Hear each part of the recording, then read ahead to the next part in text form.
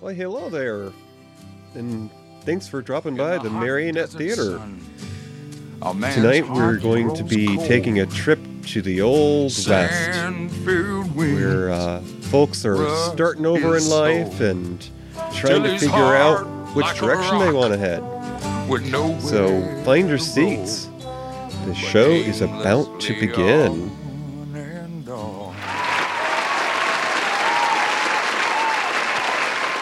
Why, hello there, Mr. Smelly. How are you this fine evening? Well, howdy, partner. We're going to have a good old time in the corral tonight. Or at least at Margarita's. Maybe get that frozen drink machine going. Yeah. Hey, boys, before you begin, I just gotta tell you, gotta tell you, this is another movie I should have been cast in. I'm telling you right now, I missed out. They should have come looking for me.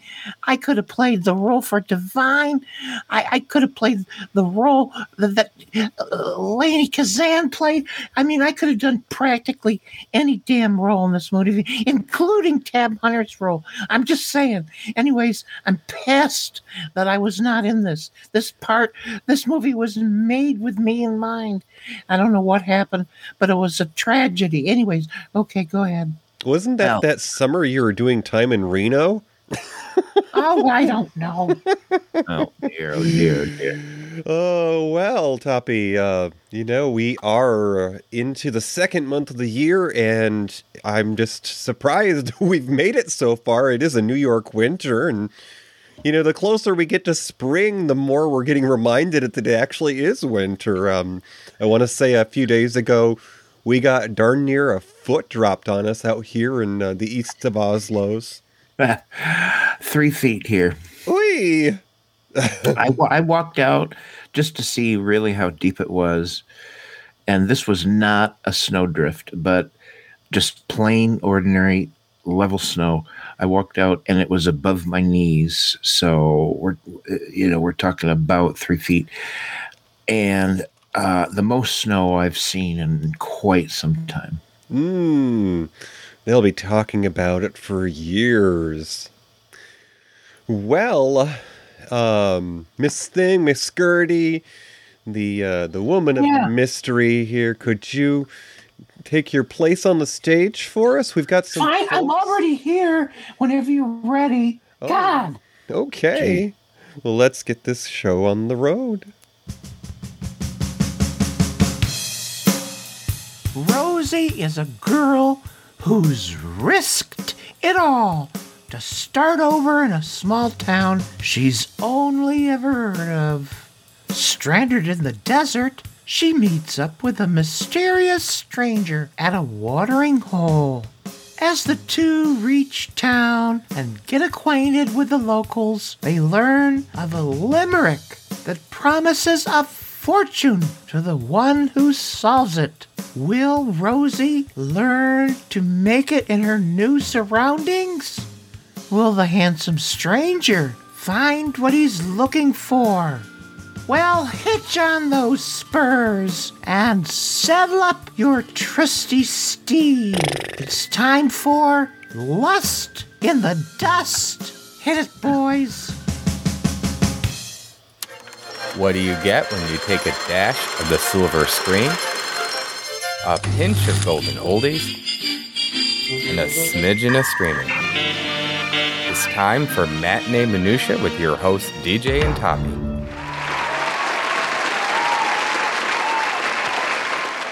Well, I want to start off by saying that this is a very special episode of Matinee Minutia. We've actually achieved our double quarter. That's right, we're in our 50s now. This is episode 51, and looking back, who'd have thunk? But it's also special for another reason. This episode is dedicated to all the special moments that I have had and that I've introduced Toppy to in our home away from home in Baltimore. Oh, yeah. So tonight we're going to be discussing a film that features a Baltimore celebrity. Shall I go ahead and play that trailer? Let's hear it. The Old West has given us many legends of heroism, many tales of courage and valor. Now, thundering across the screen, comes the mightiest, most inspiring saga of all. Lust in the Dust. The heroes and outlaws, the good girls and bad girls. Nice pair of jingle bobs. Thanks. They came to Chili Verde in search of treasure. Tab Hunter is the stranger. No one knew the fury of his vengeance. No one cared. Lady Kazan is Margarita. She liked her men like she liked her liquor, hard and rotten. Henry Silva is Bernardo. Jeffrey Lewis is Hard Case Williams. Not gonna hurt you! And Divine is Rosie Valez.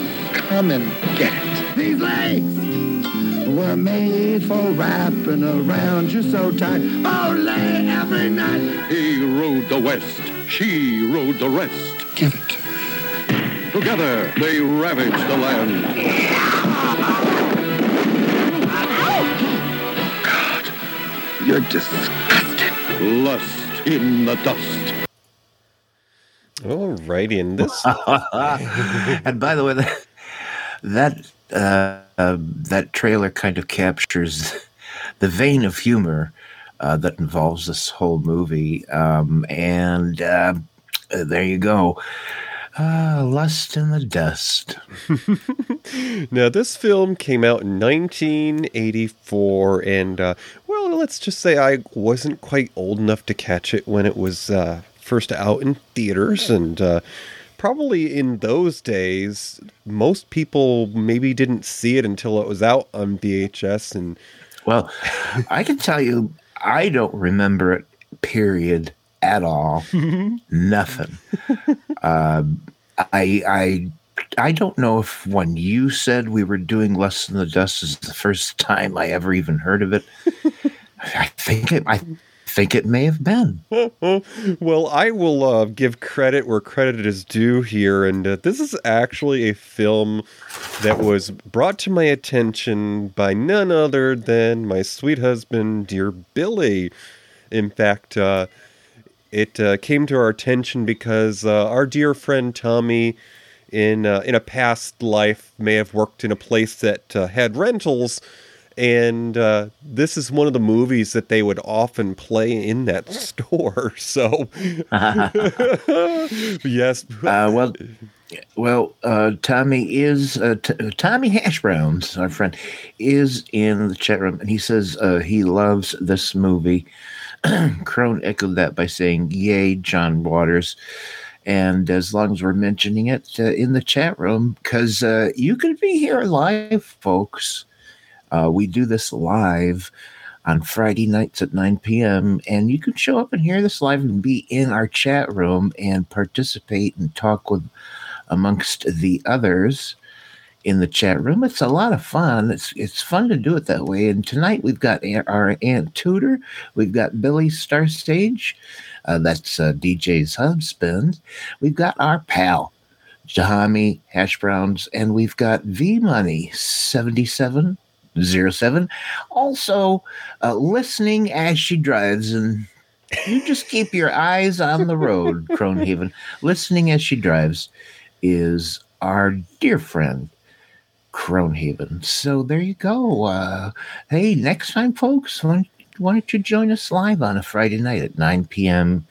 Eastern Time? And you could just go to matineeminutia.com and look for that blue kind of colored button that has the mask symbol on Discord. That's our chat room. And, Cronehaven, if you are out about driving while you're listening to us, remember some wise words I once heard in a film.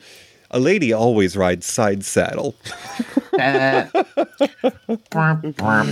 So, 1984. That's when this year came. That's when this movie came out.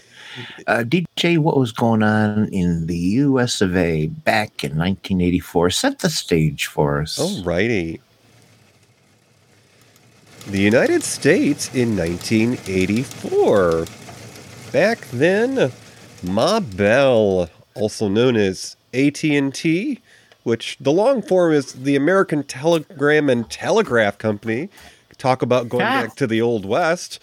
It was found to be a monopoly in 1984, and its divisions were all separated by federal court ruling.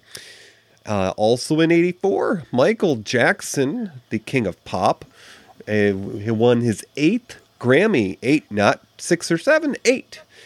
Also in 84, the USSR, or Soviet Union, they boycotted the Summer Olympics in Los Angeles. And Miss Vanessa Williams, that can tell you about all the colors of the wind. Well, she became the first Miss America to resign. She had some naughty photos that showed up.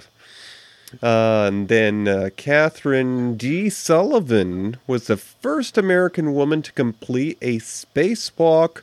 And lastly, in 1984, Ronald Reagan won re-election for more somehow, years. some way. Mm-hmm. Yes, indeed. And Mommy was really running the show with her astrologer. Anyways, if I was either Tab Hunter or his husband, I probably would have. That's Alan Glazer, by the way. They're the ones that produced this movie. But if I was them, and there was time, and obviously there wasn't, but if I would have run right to Vanessa Williams, and I would have said, "You've got to be in this movie," and I bet she would have said yes. Vanessa Williams could have been one of the girls in the cantina. I think so. So, Toppy, there are a few celebrities that came into existence in 1984. They just magically appeared from the stork. Who are some of those people? Well, you got your Kate McKinnon. She's known from Saturday Night Live. You got your Mandy Moore. She's a singer-songwriter, not to mention actress. And she is a voice actress as well. She did for example, the voice of Rapunzel in Disney's Tangled. Also, America Ferrara. She's an Ugly Betty. Is that really her name? It is. America Ferrara. All right. Also, boo, Mark Zuckerberg, that little rascal who runs Facebook, the kabillionaire. Anyways, also Katy Perry, a singer-actress. And finally, born that year in 84, was Scarlett Johansson, a popular actress these days. Isn't she Black Widow? Is she Black Widow? That's a good question. Some of our comic book nerds might know that in the chat room there. I think she's someone in the Marvel Universe. Anyways, so there you go. Okay, well, in 1984, in theaters, because Lust in the Dust was a film, and allegedly, yes. Although I'm not so sure that it got a national release. Somebody who is more of a Divine fan could possibly tell you. Aunt Tudor was Lust in the Dust a national release. But anyways, some of the top performers in the box office in 1984 were including a film that brought in $220 million that year. And I think that this was possibly the first VHS rental my folks had, with one of their top-loading VCRs back in the day before remotes were wireless. I forgot about top-loading VCRs. Ghostbusters was the top performer at the theaters that year. And shortly on its heels was Mr. The heartthrob from the Star Wars film that played Han Solo. I'm trying to remember his name now. Oh, yeah. Harrison Ford. Okay, yes. Harrison Ford's big screen debut after Star Wars trilogy. Indiana Jones and the Temple of Doom was number 2 in 1984, brought in $179 million. And number 3, it was one of my personal favorites. Some consider it a Christmas movie because it takes place during Christmas. Lots of little feisty and scary critters. $148 million. Gremlins was number 3 at the box office that year. And sadly, Lust in the Dust, well... Oh, no. No secret, we do love our underdogs here. It cost $3 million, which is kind of a low budget for a film. Yeah. And apparently, after all the sales were tallied, it made less than $1 million. Oh, no. This may be the worst ever, DJ. This may be the worst ever performance of anything we've ever reviewed. It never even came close to making back its money. But don't you think it probably made up for it later on in VHS? It possibly, DVD? You know, the jury is still out on that one, I would say. Yeah. Anyways, well, there you go. That's the truth. Lust of the Dust never even came close to recouping. I guess you could say that it has a cult following. Oh, I think so. So we are all about the nostalgia here at the Marionette Theater because we were once a venue for many a splendored thing, including vaudeville and a magician's act. And now, the magician behind a film, the storyteller, that's the director. Toppy, could you tell us a little bit about the man who made Lust in the Dust? Well, Paul Bartel is the director. He's a New York City native. He began directing in the 70s. And I suppose maybe his big break was Cannonball with David Carradine. That was in 76. Lust was his 6th feature film. And he did The Long Shot after that.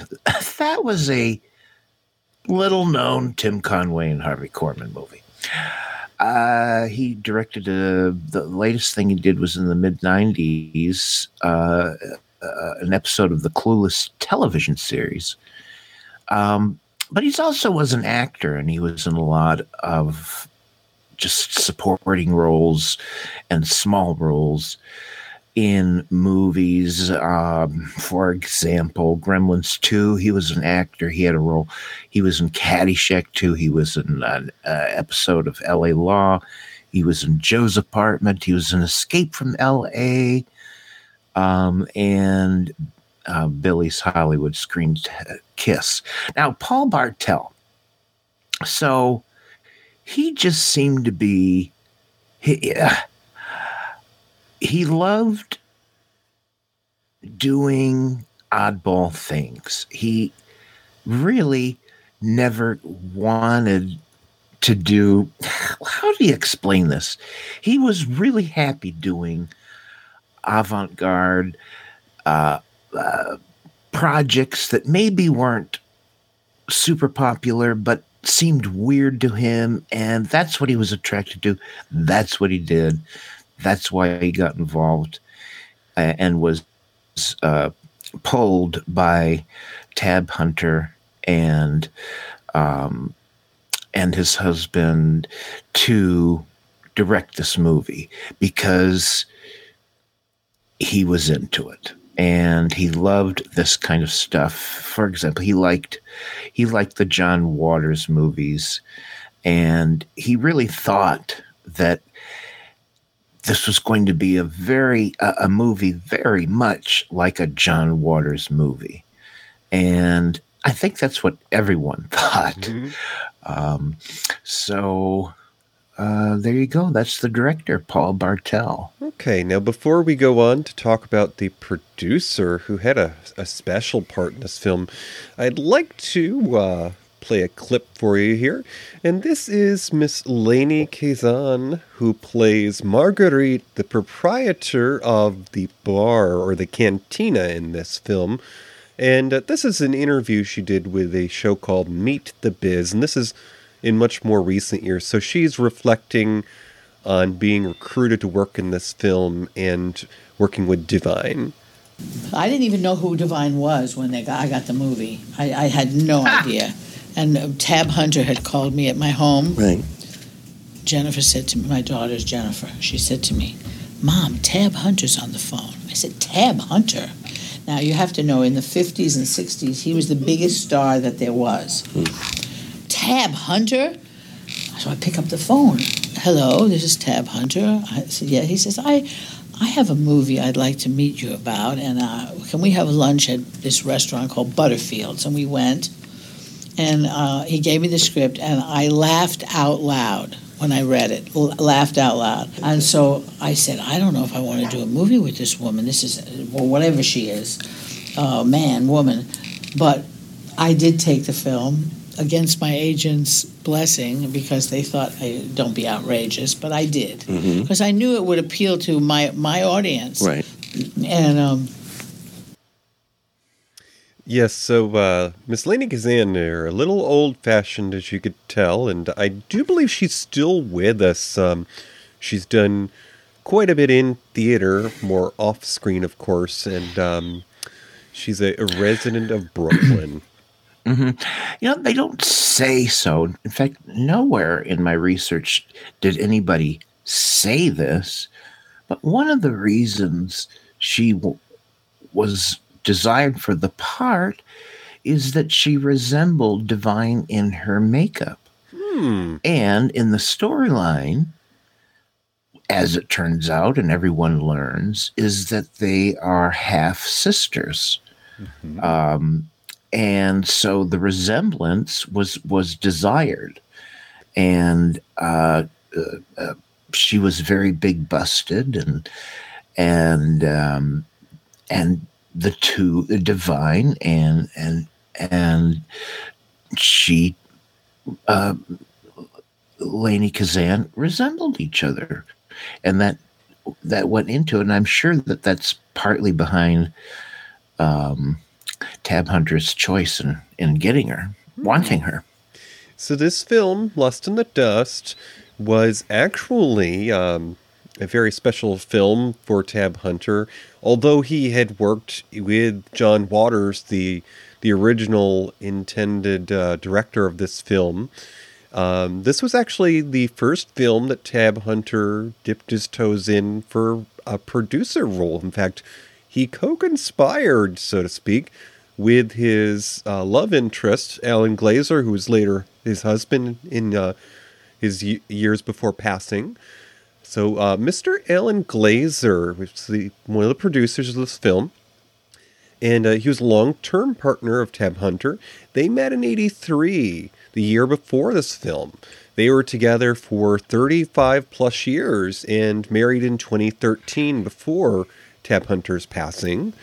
In all of his roles that Alan has filled, he was employed by 20th Century Fox Television and worked on such shows as MASH, also Trapper John, and one of my favorites of the 80s with all the big hair and shoulder pads and cat fights, Dynasty, was part of Alan Glazer's resume.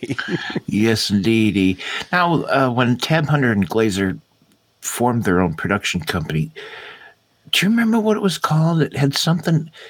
It was, I think it had Fox in the. Yeah, I think it was Fox Hunter. Okay, I think you're right. Yeah. And we shouldn't gloss over the fact that Tab Hunter and Alan Glazer wanted very much for John Waters to direct this. In fact, they were sure he was going to be interested. They were sure he was going to want to do it. After all, his longtime collaborator Divine was signed to do it. And Tab Hunter had been sort of plucked out of obscurity by John Waters himself for Polyester. And they just assumed John Waters would love to do it. And John Waters didn't want to do it. And it was primarily because John Waters liked to do stuff that he wrote. And he did not write this movie. Someone else did. So that was the main reason. He just, if it wasn't his work, he just wasn't interested. And so he declined. And I can understand that. I mean, if I'm writing the checks, I want to be sure I know the kitchen staff. Yeah. So instead, they picked up Paul Bartel, who, like we have already pointed out, was involved in kind of underground features, not unlike John Waters. So here we come to the crux of the film. We've introduced you to a little bit of the talent behind it, and we'll go into more depth in our second half. But here's where we talk about the chemistry and the camaraderie. Now, this was the first time that I'd ever seen this movie. As I mentioned, my husband introduced me to it, and I did watch it a couple of times. I certainly did pick up on more things a second time. But I found it interesting that some of my instincts were spot on from my first impression there. In fact, I remember watching some of the scenes where Rosie was meeting up with Marguerite for the first time, thinking to myself, it looks like they've hired a double because, you know, their hair is similar, their outfits are similar. And we'll reveal more toward the end here, you know, how they reveal that. But, Toppy, how did you feel about this movie? You know, I know that this has certainly got a familiar feel to it. It's basically a spoof on spaghetti westerns. Yeah, I knew nothing about it, nothing whatsoever. I knew nothing what to expect. I went in completely blind and tried to figure out what was going on as it started. And the print I had was a really suck-ass print, I have to say. But there you go. I have no idea if it's ever been... If a better print is or if this, where this is available. But at any rate, the opening credits have these gigantic red letters, the typeface.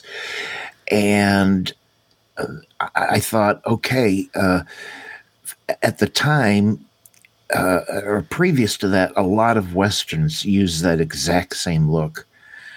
With the red letters, I just know that was a common thing because the letters really stood out against the Western backdrop. And I said, okay, yeah, we're doing a spoof of Westerns. And then as soon as I saw Tab Hunter, I said, oh, we're not just doing Westerns, we're doing Clint Eastwood. He's the spitting image, really, of Clint Eastwood. His costume is right out of a Clint Eastwood movie.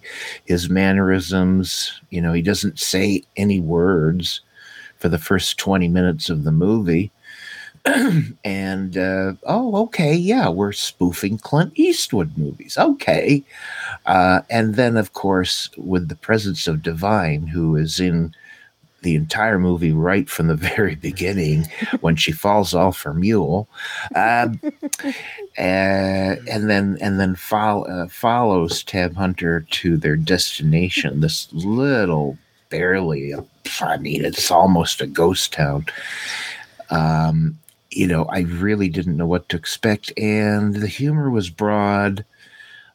Some slapsticks. I'm trying to think of the last. Do you remember the first thing that made you laugh out loud? I'm trying to remember what made me, and it was towards the beginning. Oh my goodness. Well, the thing that I laughed at first was when she fell off the mule, and then that big, basically canteen under the mule spills open. It's an old-fashioned animal bladder that they would have used in the Old West for carrying water. But as it spills out, the way that it does it is very suggestive. It looks like the mule is relieving itself. And, and then she shouts out, "My gin!" Yeah, I'm dying of thirst, my gin. Yeah, that was there. There's a whole lot of moments of pretty broad humor, but some of it really did. Not some of it. Hell, a lot of it made me laugh out loud. And I think that one of the things that I enjoyed most about this film is that it had a full complement of character actors. I mean, obviously I couldn't give you their names until I researched the film, but I see people and I'm like, oh, that's the sweet old lady that was on Different Strokes. She was the housekeeper. Right. and then the preacher's son, that's one of the outlaws. I'm like, oh, I remember seeing him on guest appearances on Three's Company. Yeah. The one main villain that survives to the end of the movie, I don't know, for whatever reason, the thing I remember him most from is he was in that Stephen King TV movie about the vampires, Salem's Lot. Oh. I don't know, for whatever reason. I mean, he's been in a million different things, but for whatever reason, that's what I most remember him for. But, I'm not going to say the plot is convoluted, but it takes a while for it to sort of like, okay, what's going on? And eventually we learn that in this town, there's buried treasure. And everyone who's there seems to know about it. And apparently everybody who's there is there because they want to find that damn gold. And all they have is a limerick that I thought was going to be really dirty, but it wasn't really. But it has clues in it that nobody can bust. And then eventually we slowly find out that Divine's character and Lainie Kazan's character have half of a map each on their own buttocks. And if you put their butts together, you get the full map. Now, my print was so crappy that at the very beginning of the movie, when Divine finds that pond and she takes off her clothes to go swimming, apparently there's a big close-up of the damn map on her butt. But the print was so bad that all I saw was her butt. And so I never knew about the map on her butt till like halfway through. Yeah. Anyways. I'm not so sure that there is a much better quality copy because I've watched it from two different sources and it was a little bit like having my glasses on versus not. But I'm only slightly nearsighted, so I don't know what that says. Anyways, so they all want this money, and Tab Hunter plays a drifter, a la Clint Eastwood, and he doesn't know anything about the treasure except he starts learning about it, and then he becomes interested in it. And he learns it primarily through Cesar Romero, who plays a Catholic priest in the town, and he becomes interested in basically everyone wants that treasure, including Divine, who also didn't know anything about it. But once she learns, she wants to find that damn treasure. And the rest of the movie becomes everybody trying to get that treasure. So we are at about our halfway point in the show. we're going to step on out here to the snack bar where Gertie will be serving us up some tacos in the spirit of tonight's film. You got some guacamole to go with that, miss? Okay, folks. So we are going to have a short little break here, a little bit over 3 minutes. And this is a radio appearance that Tab Hunter did a few years back on a Minnesota radio station. And the show is called The 5 Count. He's talking about his recently released authorized biography, Tab Hunter Confidential. Well, I want to ask you first about the new documentary that's coming out, Tab Hunter Confidential. Can you tell the listeners a bit about that? You bet. I did a book a few years ago called Tab Hunter Confidential, which was really difficult for me to do, but I figured, I heard somebody else was going to be doing it, and I thought, no, I'm not dead where somebody can then write all kinds of garbage about you that they want and put a spin on your life. So we did that, and then a few years ago, Alan said, I want to do the documentary where we can show people what it was like in Hollywood back in the days of the studio contracts and what your journey has been like. And I thought, oh, all right, so let's do it. And he did this wonderful documentary that has been really well received, and I've been very, very excited about it and very thankful. I got to ask you about your memories of working with Divine and John Waters. We've had John on the show before, and I love your work at Polyester, and of course, The Lust and the Dust afterwards. Well, I love John. He's like your friendly Undertaker. He's a great guy. He called me. I was doing a play years ago in Indianapolis, and he called up and said, my name is John Waters. I don't know if you know me. And I said, yeah, I'm a major fan of yours. Are you kidding? I love Mundo Trasho and Pink Flamingos. And he said, well, I've got a script I'd like you to do if you have the time. And I said, send it to me. He did. I had 2 weeks off from the theater. I read it. But on the phone, he said to me, but boy, before we go any further, how would you feel about kissing a 350-pound transvestite? And I said, well, I've kissed a hell of a lot worse, I'm sure. John was great, and working with Divine, I do have to smile and say he's one of my favorite leading ladies. Put him right up there with Sophia Loren, Natalie Wood, Debbie Reynolds, the whole bunch. Yeah, that is awesome. And Tab, I got to say, you are probably one of the few people who not only had a successful movie career, but you had hit singles out as well. I want to ask, how that came about. Is that something you always wanted to do, kind of both sides of the coin? Well, I used to sing in the choir, church, and I used to sing in the shower. Now, we all sound good in the shower with all that, the acoustical sound, and all the...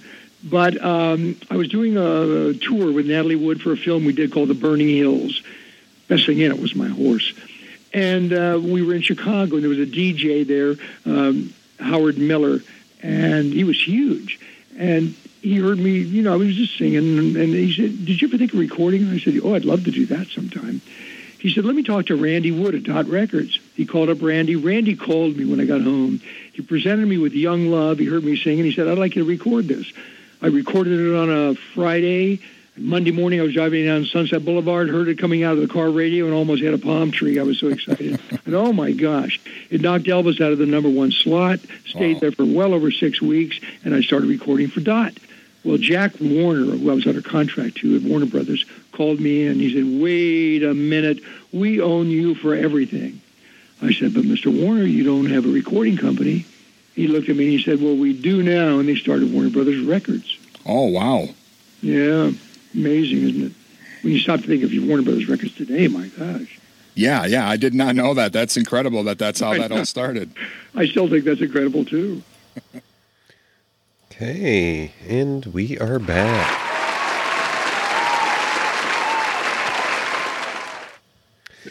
So, for someone who became so forgotten, really, Tab Hunter had like some #1 songs, some #1 movies, all at the same time. He really was on the top of people's minds for a fairly brief period. And just so you know, this is one of those tragic Hollywood stories. The press caught on to the fact that even though Tab Hunter tried as hard as he could to hide it, they knew he was gay and they wanted to out him. And they also very, very much wanted to out Rock Hudson. They wanted to out him. And the studio said, damn it, don't you dare ruin Rock Hudson's career. We're going to give you Tab Hunter, okay? Fine, go do what you want with Tab Hunter, but leave Rock Hudson alone. And the press agreed, and they went after Tab Hunter, and Tab Hunter's career went down the toilet. And he never recovered. He was bitterly defeated just so that they could save Rock Hudson. And that was tough. That was really tough for him. And the nice side of the story is that the love of his life were horses and the care of horses and riding and having a ranch. And he basically devoted the rest of his life to his animals. And he was happy. And he did find love, and he had a long-time relationship with Alan Glazer, even though they were only really married for a very short period of time. But they were together for years, and he did have this kind of comeback that this movie tonight was part of, and there were other movies and some TV where he kind of had this little bit of a, hey, you know that Tab Hunter, remember him? Well, he's kind of groovy. And so kind of a happy ending to a tragic story. So the leading lady, for lack of a better term, in this film was none other than Divine, and that was, of course, his professional name. He was born Harris Glenn Milstead. And Divine. And DJ, you and me and your hubby Billy, when we were in Baltimore, stood right at his grave site in that cemetery. We found his grave site. We sure did. And so that was sort of the official indoctrination of Mr. Toppy Smelly in the culture of Baltimore. Yeah. And even to this day, people are still paying their respects. People leave tubes of lipstick, of nail polish, and of course, ingest perhaps cigarette butts.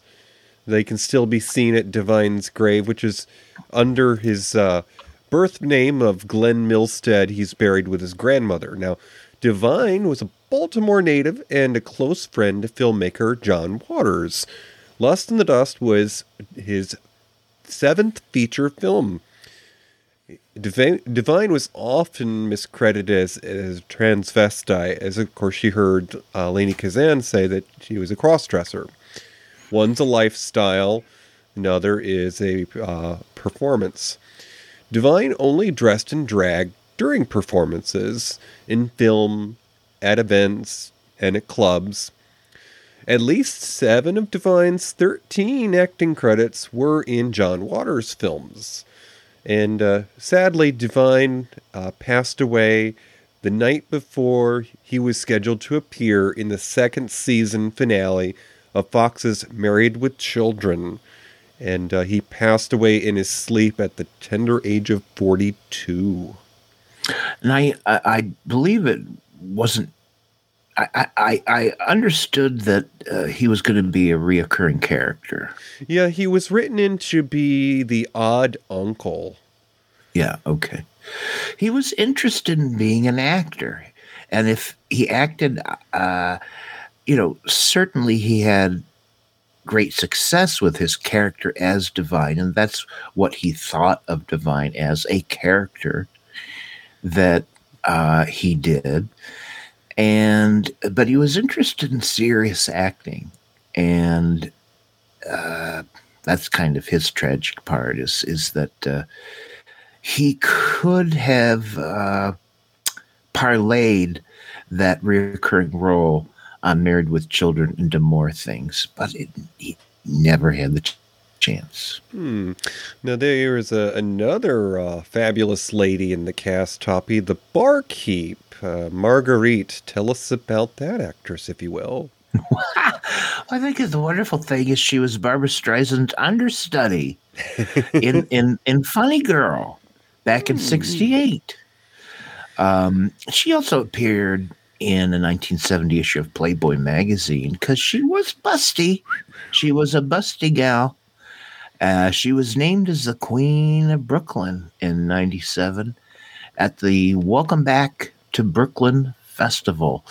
Now, Lust in the Dust was her 6th feature film, and she would go on to appear in 6 more films over the next 5 years. Now isn't all through the damn movie, I kept thinking, why didn't they get Bette Midler to do this role? Especially when she was singing. She recalls Bette Midler quite a bit.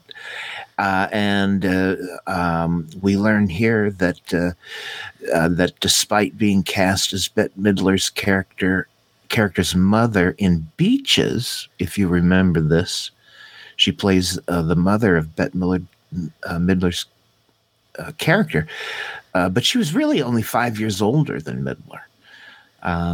And I think she had this, I think maybe what she's best well known for now is she had this wonderful role in that wonderful movie, My Big Fat Greek Wedding. Well, the next member of the cast, the most notables, is the priest. And, of course, Tab Hunter's character, the handsome stranger, goes to confession, and we meet him for the first time in this film. It's Mr. Cesar Romero. Now, Cesar was a New York native. He first began acting way back in the 30s because he was an older gentleman when he appeared in this film. He had appeared in dozens of films prior to Lust in the Dust, and his last film role prior had been some 7 years earlier, a film called Mission to Glory in '77 with Ricardo Montalban. Cesar Romero had done quite a bit in television more often, and he was often associated with his iconic appearances in the '66 Batman series as the Joker, and he had 22 appearances in that role. I had no idea it was that many. And Tommy Hashbrowns in the chat room revealed that Cesar Romero's Joker is his Joker, bar none. So that's from Tommy Hashbrowns, folks. And I have to admit, Cesar Romero is my first Joker, and he is the Joker. So there. Before turning to mainly TV roles by the 80s, in the 70s, Cesar Romero had been a Disney actor for a spell, and he appeared in a couple of films with Kurt Russell. And by the time of Mr. Romero's passing in '94, he had a celebrated achievement of over 200 acting credits. Yeah, he had a long career. I have to say that Cesar Romero, Tommy Hashbrowns again says Cesar Romero was an excellent actor. And in Lust in the Dust, I mean, he does kind of shine because as the priest, he's one of those actors that he's just a natural. He doesn't seem to be acting like Spencer Tracy or other famous actors. He doesn't. He's there and he's convincing, and God love Tab Hunter, but he is the worst actor in this damn movie. I swear to God. He is terrible. As far as an actor goes, I mean, I don't know if what we see in movie Lust in the Dust, if that's the best he could do in any movie he ever appeared in. But I mean, I'm sorry, Tab, but he doesn't compare to the work that Cesar Romero did in the same movie, and he didn't really need to. For this, he didn't need to be a great actor to be successful as this Clint Eastwood character in Lust in the Dust. I find funny is that, in some interviews with Tab Hunter, the discussion is brought up of, did you find it difficult to play in parts where you were supposed to be attracted to a woman, as a gay man? And of course, the natural response is, well, it's acting. But there are times in Lust of the Dust where you have to wonder what is acting and what's not, because there is a scene where the handsome stranger, and for those who haven't seen this film yet, any film that is likened to Divine and John Waters, although he didn't direct this, is suggestive. His character is Abel Wood. Now, yeah, that's really pushed to the beginning because someone gets a look at his package when he's in the shower, and apparently, it's there. It's bigger than life, and it's implied or suggested that he and Marguerite got it on in the shower, but of course, he's playing the part of a gentleman too well because he won't elaborate. So, did it or didn't it? Well, I thought that the funny. One of the funny moments in the movie is as the camera pans down, we see them kissing, and the camera pans down, and we're looking through the wood slats, and then we get to Tab Hunter in his boots, and there are no feet for the woman, and it's left to your imagination where her feet, where her legs are. So that was a laugh out loud moment for me. Oh, but then of course there's anytime someone seeks to pleasure Miss Rose, Divine's character. What did they get for their troubles, Toppy? I'm not sure. Go ahead, explain. Well, let's just put this in the Old West terms, since Lust in the Dust is a comedy western. Anytime someone tries to go south of the border with Rosie Divine's character. Yeah. She has a deadly leg lock. I'm so glad that the little person that she, I thought killed at the beginning of the movie. He shows up later and he's still alive. Of course, then he gets shot dead again. But anyways, that was kind of funny. And it's probably a good thing that that Tab Hunter's character and Divine never actually consummate their relationship in the movie, because that might have been the end of him. I don't know. Right? Oh my goodness. You know what I did kind of like? It was almost sweet. Almost. Mm-hmm. But the one character that the mysterious stranger, Tab Hunter, likes right away is the old woman. Mm-hmm. Straight through to the end of the movie. I thought that was so charming because, here Marguerite, played by Lainey Kazan, is sidling up to him at the bar thinking she's got it made. And he's more interested in being nice to the old lady. Yeah. Almost. She respects her. I don't know. We don't know why, but he loves this old lady. Yeah, he treats her very much like, she could be his mother or his grandmother. Yeah. Very respectful. But I will, I do have to say, though, all the moments that were unexpected in the movie, when they have the fight in the cantina and Marguerite gets out her lasso, I did not expect her to flip the old lady over. Oh, she was terrible to the old lady. She was terrible. She was trying to get information from her, and she was just terrible to her. And, you know, right even in the first cantina scene, she actually insults the older woman. She's like, honey, this one's mine. You wait till the blind guys show up, and they're all yours. Oh, Lordy. Yeah. Yeah, that cat fight, it was funny. I didn't think I thought they could have like been even more slapstick and crazy with it, but they didn't seem interested in going there. I'm not sure why, but I guess it was good enough. It was pretty funny. Yeah, the most ridiculous part, and I guess this is what sort of made it slapstick, was when Divine kept picking up things to hit Marguerite over the head with.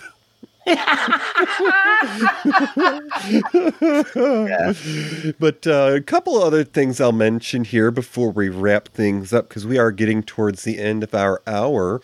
You know, there's a couple of things that just were kind of, you know, by the ways, afterthoughts. And then I realized, seeing it again, how silly some of the details were. Like, did you catch the name of the young woman in the cantina that, well, you know, it's no secret that these were all prostitutes, basically. But did you catch the name of the young lady? You know, I did at the time, but I can't remember. But I remember remarking, okay, that's funny. Yeah, it was Nympha. Okay, there you go. Yeah. And then the only other thing that I'll mention is knowing that we both enjoy Southwestern food, aka Mexican food. You have a little bit of knowledge of, you know, what this or that dish is called.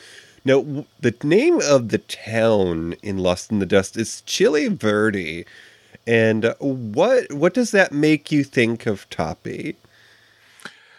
Well, I wondered myself. I mean, chili,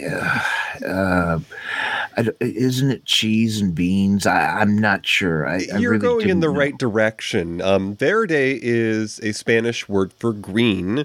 So quite literally, chili verde is green chili, which is funny if you ever eat Mexican food, because green chili is basically a garnish. It would be basically like naming an American town ketchup.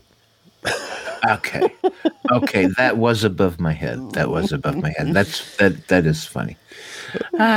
So, okay, we are going to walk out here to the lobby, and I think I had some music. Just before we do that, speculate for me. There had been some really successful Western parodies. This was not one of them. Why? I'm just wondering why it wasn't more successful. And I guess it was perhaps the inclusion of Divine, and it was just too much. I guess. It was genuinely funny, and I'm just a little surprised why.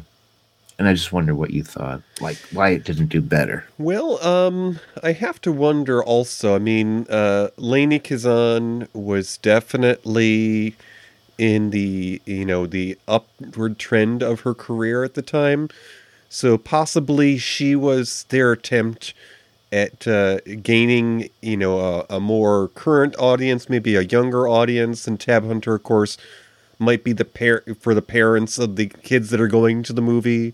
But sometimes I place the blame on the advertising and the promotionals and the release. I'm looking at the details, and it looks like Lost in the Dust was released in the beginning of March. And I'm just thinking, well, that's not a Christmas movie, and that's not a summer movie. Who in the world is going to the movies in March? I think the other problem is that it really wanted to be an underground movie from the beginning. It wanted to have a cult feel from the beginning,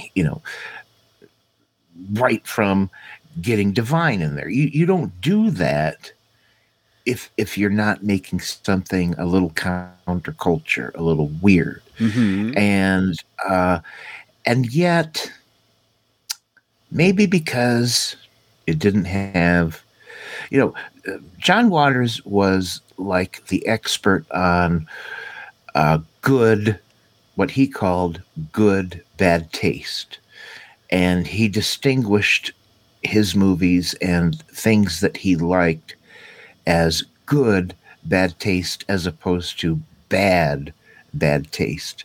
This movie, I think, tried to be like that and maybe didn't go far enough, or it wasn't daring enough to be really effed up. I mean, it was effed up, but they could have made it even more, and they didn't seem to want to go there. And so, I just don't think it found an audience either way.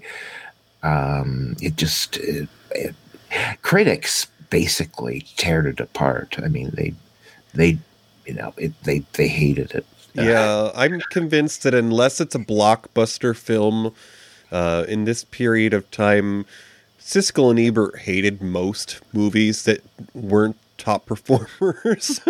Yeah. By the way, that the character of Red Dick, yes. I don't know who that actor was, or I'm sure he was in other things. All I could think of was, my God, it's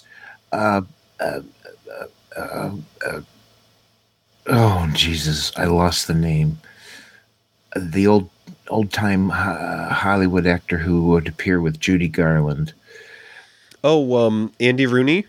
Thank you.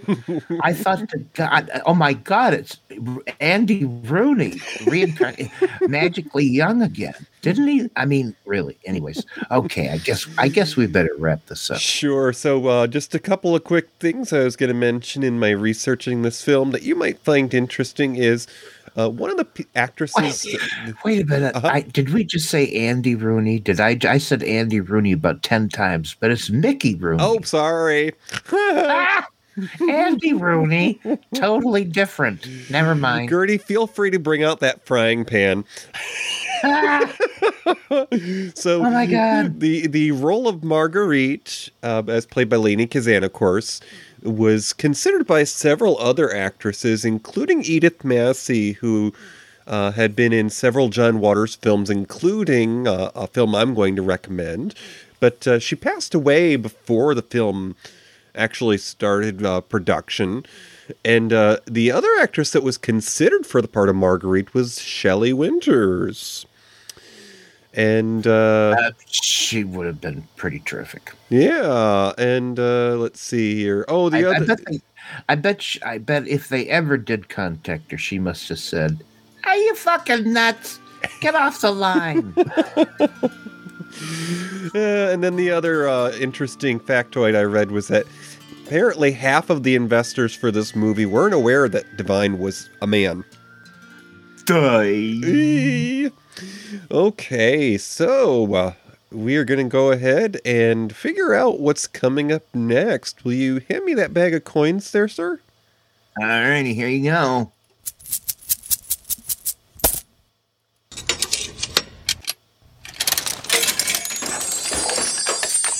Okay, and if you'll do us the honors there, Toppy, could you go ahead and open up that capsule and read us what we've got? Sure will. Next time, folks, it's going to be a special exclusive for the virtual upcoming Farpoint convention on Saturday, February 21st. We're going to do it live at a different time, but we're going to do it in the morning, 11 a.m. on Saturday, February 21st, and we're going to do I'll tell you what, this is one of my favorite movies ever. Harold and Maude. Harold and Maude is about a young, rich, and obsessed with death a guy named Harold who finds himself changed forever when he meets the lively septuagenarian Maud, a.k.a. Ruth Daniels. No, God damn it. What's her name? Ruth Gordon. Thank you. Ruth Gordon, Also who plays Maud. And they meet at a funeral. And it's I'll never forget the first time I saw this movie on the big screen. I'll never forget how I felt, because I felt like an oddball, an outsider, a weirdo. And this movie celebrated oddballs and weirdos.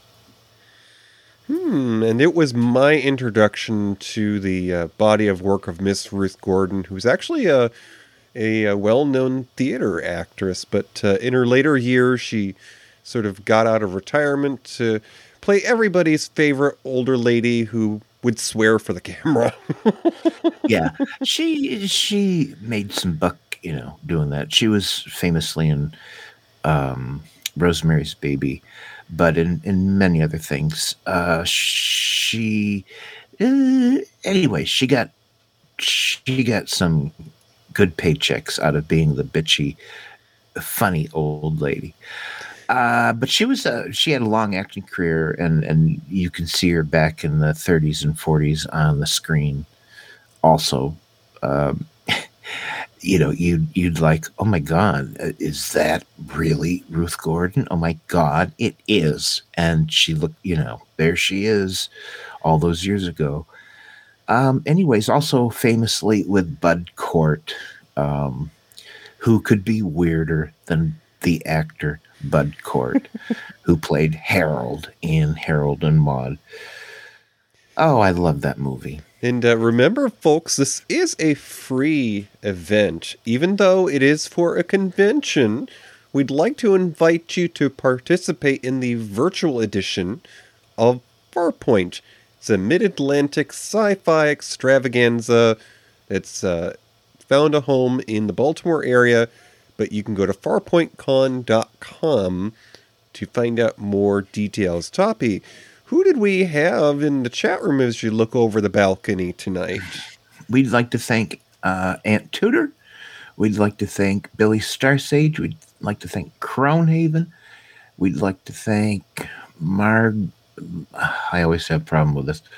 Margaret Gertz and our pal Tommy Hashbrowns. Everybody, thank you so much, guys, for being here and supporting us as we do this live. It wouldn't be the same without y'all.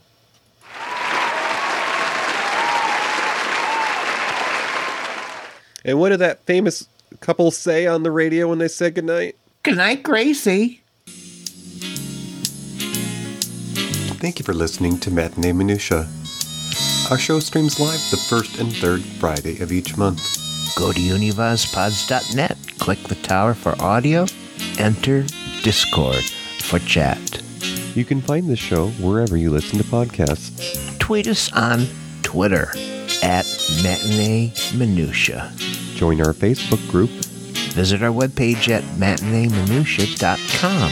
Have an idea for a future show? Or just want to message us? Email us at matineeminutia@gmail.com. Oliver. This has been an Ollybug production. I have a voice. I have a voice.